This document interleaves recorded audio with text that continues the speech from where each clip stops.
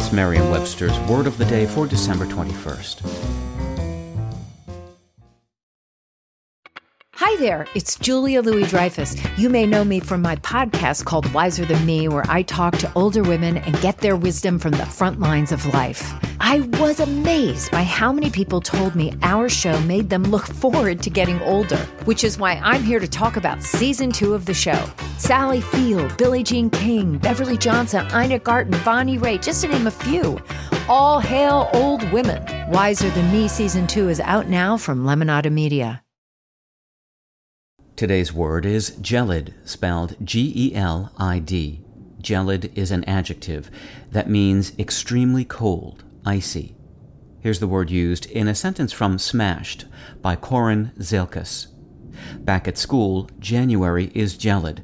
The roads around campus are 2 inches deep in slush left behind from a New Year's Day snowstorm.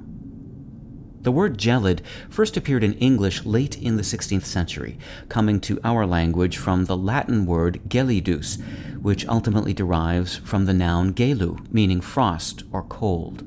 The noun gelatin, which can refer to an edible jelly that undergoes a cooling process as part of its formation, comes from a related Latin word gelare, meaning to freeze.